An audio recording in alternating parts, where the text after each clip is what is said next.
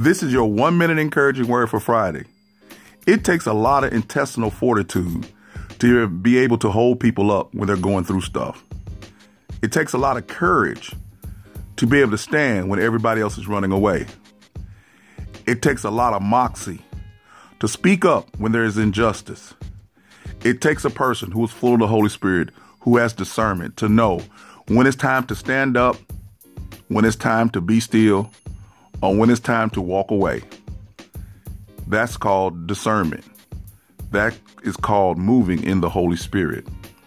Some of you are called to fight, and some are called to sit back and support the fighters. Each job is honorable, but the biggest thing is, are you doing what the Holy Spirit has called you to do? Too many times we want to all be in the limelight or the front line, when really we should just be support staff and be the best support staff we can be. Isn't it honorable to do the will of God, whatever it may be? What if the will of God was to just bring somebody a glass of water and you were done, and that's the only mention that you had in the Bible, that you bought David a glass of water, and because you bought David a glass of water, it quenched his thirst, and he went on to become the king that he was supposed to be. But you did something insignificant, but significant to God and the kingdom. Because if you hadn't given him the glass of water, he may have died from thirst, and therefore the dream and the promise would have stopped. But God inserted you into the equation. You didn't get noticed, but your job was awesome because it helped David move forward. Don't sweat the small stuff.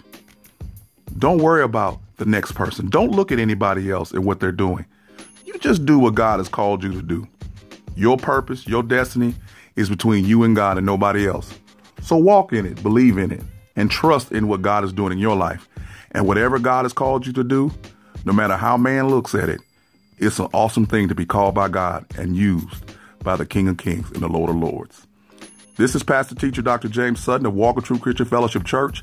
I want you to be encouraged this Friday and be blessed and walk in the power and the anointing that God has for you, because he has called you to do great things. Peace.